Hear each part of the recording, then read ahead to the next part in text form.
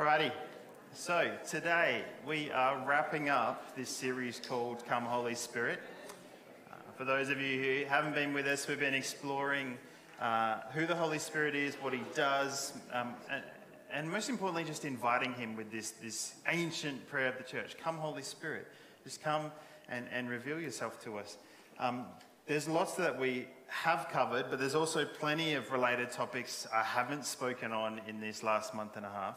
And so we thought it would be good, we talked about this as a team many months ago, it would be good to hear the common questions on people's minds and try to address some of those as we wrap up this series. The goal of today, though, is not to just provide like intellectually stimulating and satisfying answers to all of the biggest questions of faith, because that would be silly to try and achieve that. But hopefully I hope that this next 25-30 minutes helps us have open hearts before God to believe and experience what we sometimes can't understand.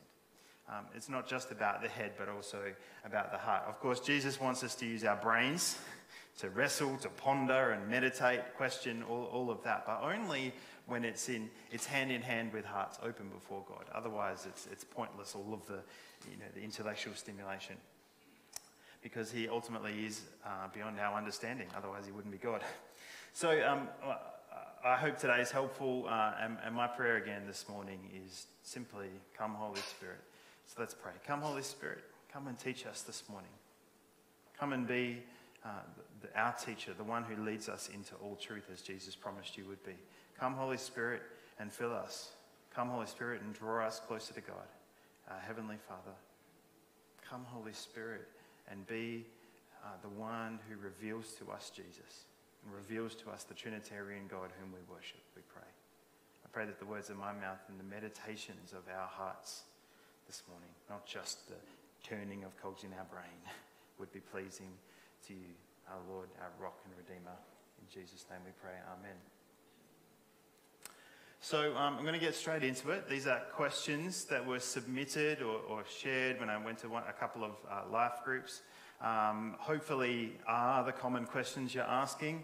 If not, they're the common questions that some of you are asking at least. First of all, how do you know if you're hearing God's voice or just your own thoughts, your own conscience? So great question, quite a common one. There's many variations of it, and this can be in relation to prophecy, which is something we talked about a few weeks ago, God speaking through us, or just generally in hearing God and discerning, God giving you wisdom, etc. So I sort of touched on this 3 or 4 weeks ago, suggesting that more often than not, you don't know. Can you just go down a little bit in that, Glenn? You don't know. If it's a direction, especially an instruction, a nudge to do something, someone to speak to, something certain to do, God's looking for trust in us, not trying to give us certainty so that we don't need him. He's looking for us to have to, so we have to take a step of faith sometimes before we actually know if it was God or not. But there's also important filters. The first one being, does this contradict or align with Scripture? If it's not God, if it's sin or against God's plan, which means that when it comes to filters, is it God? Is it just my thoughts? We do have to address what's sometimes a bit of an elephant in the room, and that is that it is every single one of us. It's our responsibility to study the Scriptures, to grow in understanding and knowledge and familiarity. And yes, that's hard work. Yes, we're busy. Yes, everyone has a different opinion, and there's 4,000 commentaries on every verse in the Bible and all of that. It's not easy, but if we want to learn to hear God's voice, we have to do some of the hard work. We have to take the Bible seriously and not go, a sermon on a Sunday will do fine for me. Thanks. We all have that responsibility. And so as we do that, there's that filter. I think we can move through a couple of the next slides. God has given us also, not just Scripture, but each other as to help, and also common sense. If we just move through those slides, they'll be on the screen as well. But a couple of other points. God often speaks through your thoughts, through your conscience. Sometimes we think, well, if it sounds like my own thought, it's definitely not God, and it's not necessarily the case.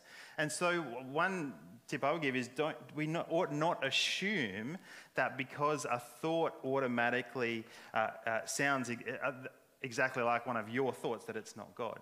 I was talking to a few people, and they referenced one person in the congregation who says they assume everything is God and responds accordingly when it's thoughts or nudges that come to mind. I think that's a potentially good approach. On the other hand, our hearts are deceived, the scriptures say. Our hearts are easily deceived. And so if we think, I had a thought that I should do this, it can also be born out of your insecurity, my need for affirmation or desire to please others. And so just to wrap this one up, my offering to you today would be this. Be honest with God and with others about the stuff in your life that you're not letting God into. Well, what does that have to do with hearing God's voice? Well, the hidden stuff, the buried stuff, the hurts, the pains, the sins under the surface, those things that can get in the way and skew our motives. Do you have unresolved relationship issues with someone? Do you hold unforgiveness in your heart towards someone else? Do you have a sin issue that you're sort of dealing with, but it's really not that big a deal when really you need to be truly broken and repentant? The answer to those questions is yes, you do. Yes, I do. Yes, we all do. That we're all in the same boat here. But the question is, will we bring those things into the open before Jesus and, scary thought, before others who love us and care for us in the Christian community? Because James says, I think it was James, in confession to others, we find healing. And when we do this, God heals the heart. We can recognize more easily then and more clearly what is a whisper of God and not just our own desire born of the flesh. So, sorry to go so deep so quickly, but I hope that's helpful when it comes to hearing God's voice. Next question, and I'm going to go fast today. So if you want to catch up later, you can go listen to the recording later, but I don't want to dwell too much on any one thing. What are some practical ways we can train, quote unquote, ourselves to recognize God's voice? I referred a couple of weeks ago to exercising the prophetic muscle, or practicing and actually learning and growing in hearing God's voice, even the gifts of the Spirit that we talked about from 1 Corinthians 12. So how do we train? With regards to, I know this is not just what the question's about, but with regards to prophecy, and again, if that's why we're talking about prophecy, if you missed a few weeks ago, I encourage you to listen to that message. It's a simple thing of hearing God and speaking that through to another person. I believe there's no harm in practicing with other Christians if it's with the right motivations. If we get together with someone and say, God, please, we pray and we say, God, please speak to us right now a word that will encourage or build up, motivate, bless, maybe even help this person in direction they need, all for your glory. Do we think that God will be sitting in heaven going, not sure about this?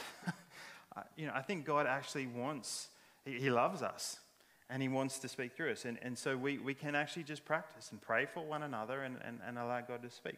Now, if our heart's not right with God and the motivation's wrong, or we're just hungry for more blessing and power and maybe not responding to something God's already said, and we're just trying to find a different answer that we want, then of course we can get it wrong.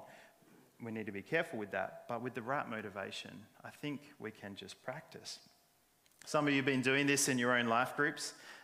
3 or 4 minutes of silence at the end. Invite the Holy Spirit, just asking him to speak a word or a scripture, a phrase. And if you're interested in an 8-week course to exercise this muscle a little more, a number of people here have done it, let me know.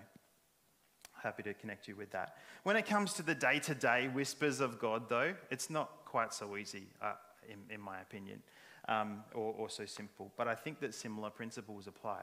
I probably say this more times than I can count, but talk to people Let's talk to each other about this. Is there someone you can share with, even on a daily basis?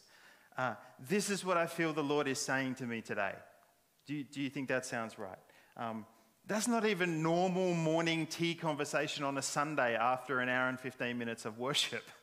We tend to talk about the weather and the football and all the rest. But what if we instead of talking about how busy we are, we said, hey, this is what I felt God was stirring in my heart this morning. What about you? I mean, what if that became normal conversation? I think it would shape how easily we were able to then identify what's God and what's not and practice hearing him. Another helpful practice, and these would be probably the two main things I'd share, is write it down. Who has a journal? I don't know if you're embarrassed to share your hand, or really there's only 5 people who have one. Right today I feel like God has been saying to me, ... I'm just convinced now that journaling is actually a fundamental spiritual discipline of the follower of Jesus. Because there's something that happens when you write it down. Sometimes you write it down, you go, yeah, now I see that's not God. Or the opposite. I really think God's speaking as you meditate in that way. I just encourage you to journal. Next question. Here we go. How is God the Father, the Son, and the Holy Spirit, but still one God? It's something we probably didn't, and which one is speaking if you think about hearing God. I touched on the Trinity in this series, but considering the Spirit is one person of the Trinity, it's something we need to unpack. Straight to the point, God is 3 persons, 1 being. We, compared to us, we are 1 person in 1 being. There's actually a difference between our personhood and our being or essence. It's a whole area of study you can explore. What for God that means is the Father is a unique, distinct person and is God. The Son, a unique, distinct person, is God. And the Holy Spirit, a unique, distinct person, is God. And together, as was usually called the Trinity, they is God, are God. I was going to put a slide on the screen with like an explosion coming out of the mind because we can't, sometimes grasp this. But in terms of, people try to use metaphors for the Trinity. And it's okay to start that way. So maybe in children's church, there's the metaphor of steam, ice, and water, H2O in 3 different forms. It's kind of like God. But it's not a great metaphor and actually is heresy because... it's okay, when we're starting to try to understand, but when it comes down to it, that is called modalism. In other words, a droplet of water can't be ice, steam, and water at the same time. However, God, 3 persons in 1 being or essence, that's not so. So what we have is a God who within himself is like a family, working in such unity together, that they are not just of 1 mind, like you and your spouse. Well, that's the aim. But 1 being. Essence is the other word often used. And so Jesus, for example, God the Son, at his baptism, hears the Father's voice and receives the Holy Spirit. All 3 coexisting simultaneously. So they coexist and they cooperate. And so if you think, well, the voice of the Holy Spirit, the voice of the Father, who's speaking when we hear God's voice? Yes, God, the Father, Son, and Spirit. Never does the Holy Spirit whisper in your ear at 10 a.m. and then at midday, Jesus wakes up from his nap and said, did you say something to Johnny? And the Father was off doing something. Like they are always one in how they operate and what they say. They work as one. So the scriptures say things like the Spirit prays for us, that Jesus is interceding on our behalf. Jesus says the Spirit will remind you of everything I taught you and lead you into all truth. When we read about the voice or talk about the voice of the Holy Spirit, it's not wrong to say that, but it's also not different to the voice of the Father. The voice of the Father is spoken to us through the Spirit. Same when we talk about the gifts, for example, and Aaron sent me a quote this week from something he'd been reading that says, in fact, while these are commonly referred to as the gifts of the Spirit, They are actually the gifts of the triune God. That is a Trinitarian manifestation of God in community, to his community, the church, in such a way that the church has become the incarnation of Christ, just as Christ is the incarnation of the Father. Wrap your head around that one. So I hope that helps a little. They coexist and they cooperate. What's the difference? Next question between the gifts of the Spirit and the fruit of the Spirit. Yoi's going to give us a few minutes on that one. Thanks, Yoi. I'm being arrowed on this one, and I can't run away from it. But I want to share with you. I think in the simplest form of it, I think there's a correlation, and at the same time, there's a place where this too is important to understand. Number one, gift is given. Yeah, gift is always given, but somebody has to pay for it to give it to you as a gift. So that's the gift of the Holy Spirit. And if you ask me what's the most important gift, it's the gift that you need at the moment or in a particular circumstances or place that you need it, right? That's the most important thing. Though the Bible says you desire, or even there's an even stronger word for the prophecy, because that's the word that you desire prophecy. Yeah, but I believe that the scripture is telling us that the gift is given to you in a place or in a manner where you need it the most, or in the place where you need it the most, or the situation that demands it. And the gift is what? The fruit is you cultivate it. It has to grow. It's a grown. So it's given and it's grown, and you have to cultivate it. You cultivate the fruit of the Holy Spirit. That means if the Holy Spirit is in you, you have to cultivate it so that the fruit will be seen. And these are the fruits. So as simply as I'm sharing is that the gift of the Holy Spirit is given, and the fruit of the Holy Spirit is grown and it's cultivated, right? So there is a connection between the two. So a best place for the gift of the Holy Spirit to kind of manifest, the best place is where the fruit is. The fruit of the Holy Spirit is where the gift will flourish the most.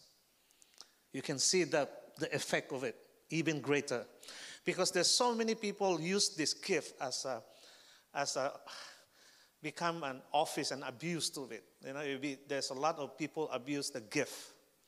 But actually the best place for the gift to kind of flourish is when the fruit of the Holy Spirit is present and is evidently seen in your life. That's the best place. Yep. And then lastly, it's very easy to remember this. In fact, in 1 Corinthians, it says 12:31, you have to covet or desire earnestly the gift. Yeah, you have to earnestly desire it. So if you ask for the gift, God, he says he's not going to give you something that is not good. He will give you the best gift that you need. So I think you should desire it. So number one is how do you activate it? Desire it.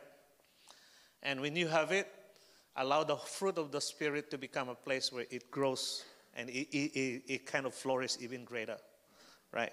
And there, as maybe a tip before I shut my mouth, okay? A tip. The gift of the Holy Spirit is easy to remember. 333 is a perfect number. 333. You know? So if you want to desire it, maybe when you ask God to give you the gift, the first three is called to say something.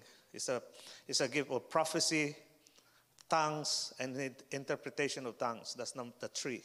That's a three. And the first three is called something to say, or to say something. Sorry, not something to say. To say something. Number two is the next three is to know something, which is the gift of, you call it the revelations gift, which is the wisdom, knowledge, and discerning of the Spirit. So these are the gifts if you want to desire from the Lord. Number three is to do something. To do something. These are the last three which is faith, healing, and working of miracles. So you have to do something. It's a hard work. You're really going to do something and go in the street and find somebody or somebody sick that you want to, to apply healing. So these are the three we call. That means you have to do something, So if you want to ask me how are you going to desire to have a gift, know these three types of gift that you desire and ask God for it. Or maybe if you are in the situation, you can ask God. If there's a healing, you can ask that to do something and desire it for that moment. Thank you. That's good. I like that. So you guys referring to 1 Corinthians 12 there and the gifts listed. Hear something, know something, do something. Sounds like good advice. Be thinking of questions that are coming to your mind as we go. We're not going to be, we couldn't open it up and do an hour today of back and forth, but really interested after I finish here today to know what questions are still on your mind, and maybe we can do something else another time to engage more on those questions. Next question we had come in. If the Holy Spirit is present, or is always present, why do we see waves of intense moves of the Spirit over church history, sometimes known as revival? So a couple of examples: Wesleyan revival of 1700s, 1859 revival, Welsh revival of 1904, Azusa Street 1906, Charismatic renewal around the 1960s, the Billabong revival of 2022. Just putting it out there. Holy Spirit. It's a really important question. Yeah, 2021. Okay. I don't think we're ready, but anyway, that's another conversation. Really good question. Really important question, I think. And I think we do have to go back to the fact that God has a divine, good, perfect, sovereign plan for this world. That's the reality. That's the truth. And so any renewals, as they're sometimes called, or revivals, or waves, moves of the Spirit, are part of that plan. And God knows how and why and when and what the purpose is. They're like Pentecost. Pentecost didn't keep happening every single day, but on that particular day, thousands came to Christ in a short space of time, and it was incredible, amazing, astounding, if you read Acts chapter 2. But as I've read about many of these times, these occurrences, which I've spoken about from time to time here at the Billabong, and different examples, the Hebrides and whatnot. There's often a hidden story behind them, involving sometimes just a couple of people, a remnant, if you like, who resolved with all their heart to pray, to seek God, to petition God, to ask God for a move to save, to establish his kingdom on earth like never before. And it's why we do from time to time things like 24/7 prayer for a week before Easter. My dream one day is that we would have 24/7 prayer all year in this church. Because we need God to move. The wanting is just, we're catching up with that, but we need God to move. And these movements, these revivals often started out of things like the Moravian 24/7 prayer movement. People at the centre of extraordinary moves of God, revivals and things like Finney, you may know the name, with these supernatural ministries, God used them powerfully, but if you dig a little deeper, there's stories of, for example, teenage boys. I forget this guy's name, but there's one teenage boy in one of the revivals who would go out into the woods each night, crying out to God. People would think he was crazy until revival came. And all of these revivals are just what they are is, the way I heard one person put it recently, the normal work of the Holy Spirit to draw people into God's heart and God's presence, accelerated. It's the normal work of the Spirit, just sped up.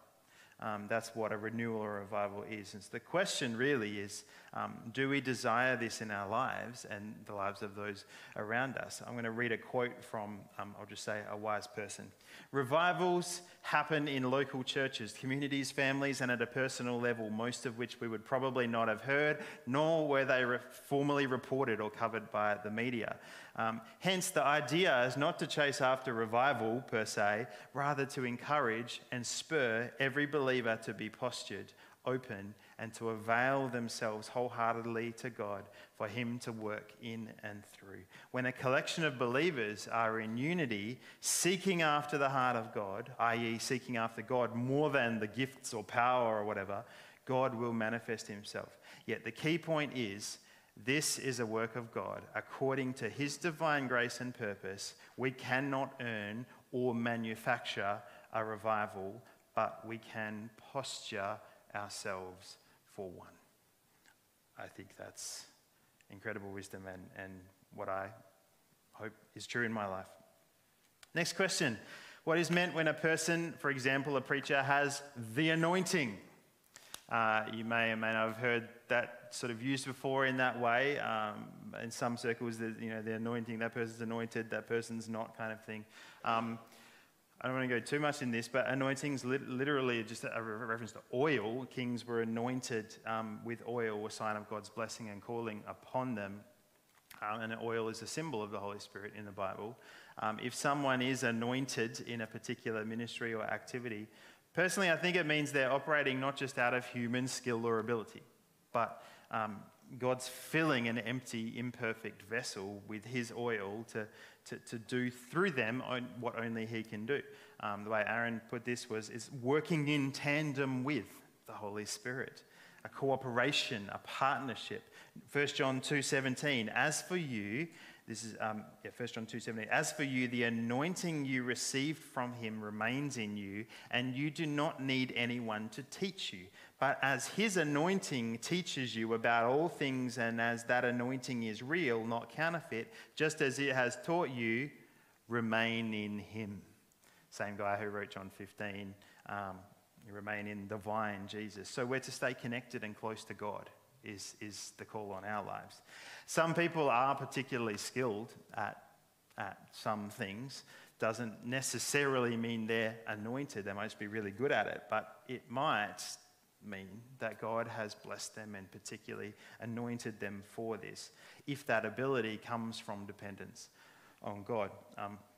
And God has the right to gift people as he wills. The main thing is, what's the fruit? Is the fruit revealing God, revealing his kingdom, pointing people to Jesus, the kingdom coming? My take on this, just the thought I would leave you with, is that while Christians in some circles will point to certain preachers or evangelists or musicians, oh, they're so anointed, God anoints many more people doing far more, quote, ordinary, unquote, things. I think we've skipped over to the next slide if we go back. For his glory, bearing his fruit. And this is worth celebrating. What we really want is anointed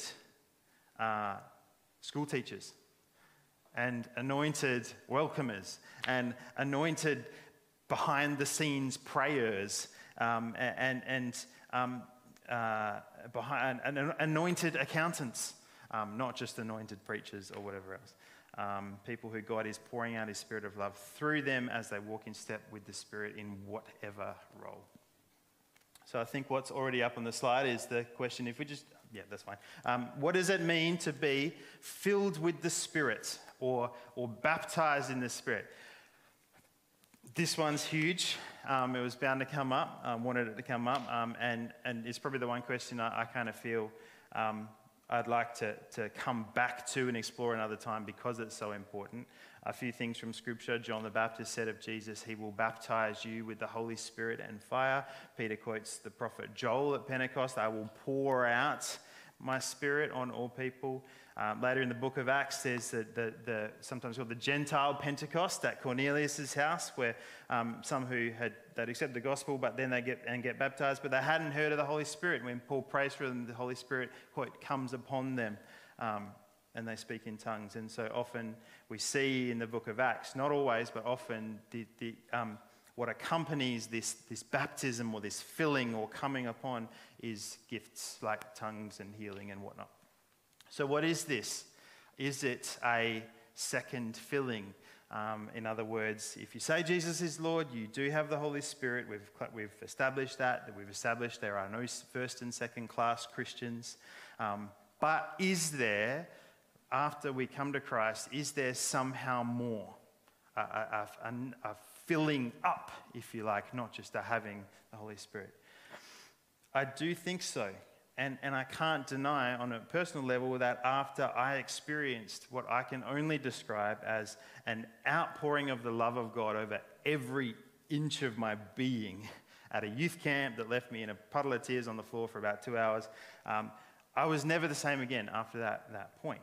In saying that, if we say there is a second filling, one Christian leader was once asked, do you think there's such thing as a second filling? And he said, sure, and a third filling, and a fourth filling, and a fifth filling, and a sixth, etc. i.e., we need to be filled with the Spirit again and again. And I know I'm going super fast over this massive topic, but my question back to you this morning would be, whether or not you believe you have been filled with or baptized in the Spirit or believe there's such a thing, what's stopping you asking and seeking it?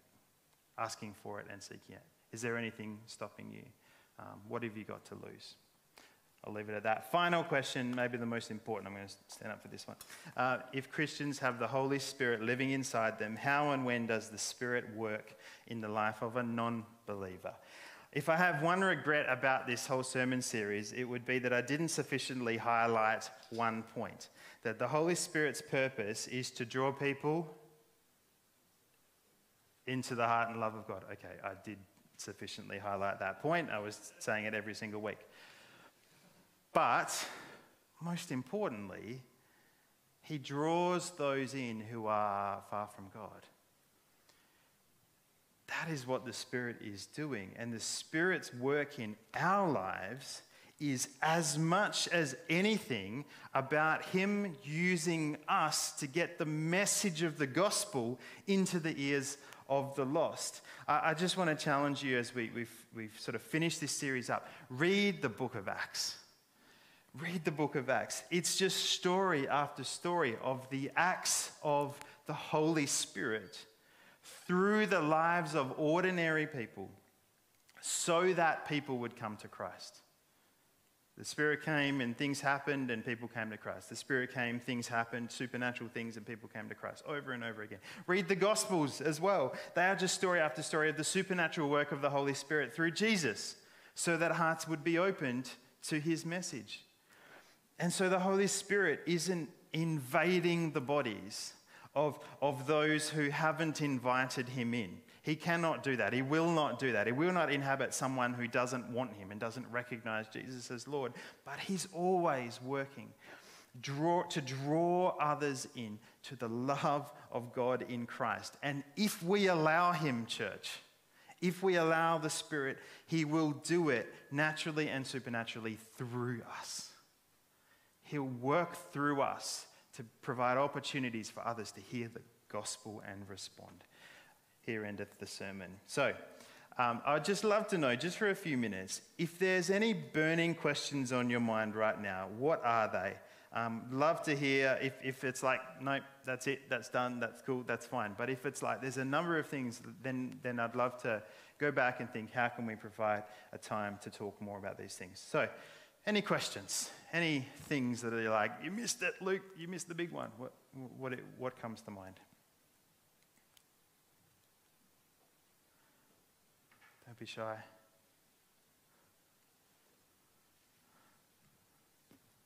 All right, I'll assume we've done an okay job there. If you do have questions, we'd love to keep engaging on this. But looking forward to moving on to another focus in the coming month. As we head into the middle of the year. And so why don't the worship team come up? Let's pray. And as I said at the beginning this morning, I didn't want this time to be just some intellectual exercise. Hopefully it has been helpful. Some of the answers today came from a number of members in the ministry team contributing different bits. But it's important that this is not just a head level thing, that we open our hearts to the Holy Spirit and we finish this time, this month and a half that we've had with this theme, Come Holy Spirit, by again praying, Come Holy Spirit, and committing to continue to be open in our hearts towards what he wants to do in our lives. So let's stand. I don't know exactly which songs, what songs the guys are going to do in order, but this time is a time for us not just to sing some songs, but to be open. Let's stand and pray.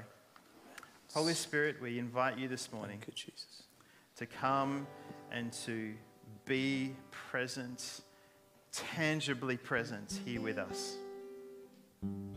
Come, Holy Spirit, and fill us up.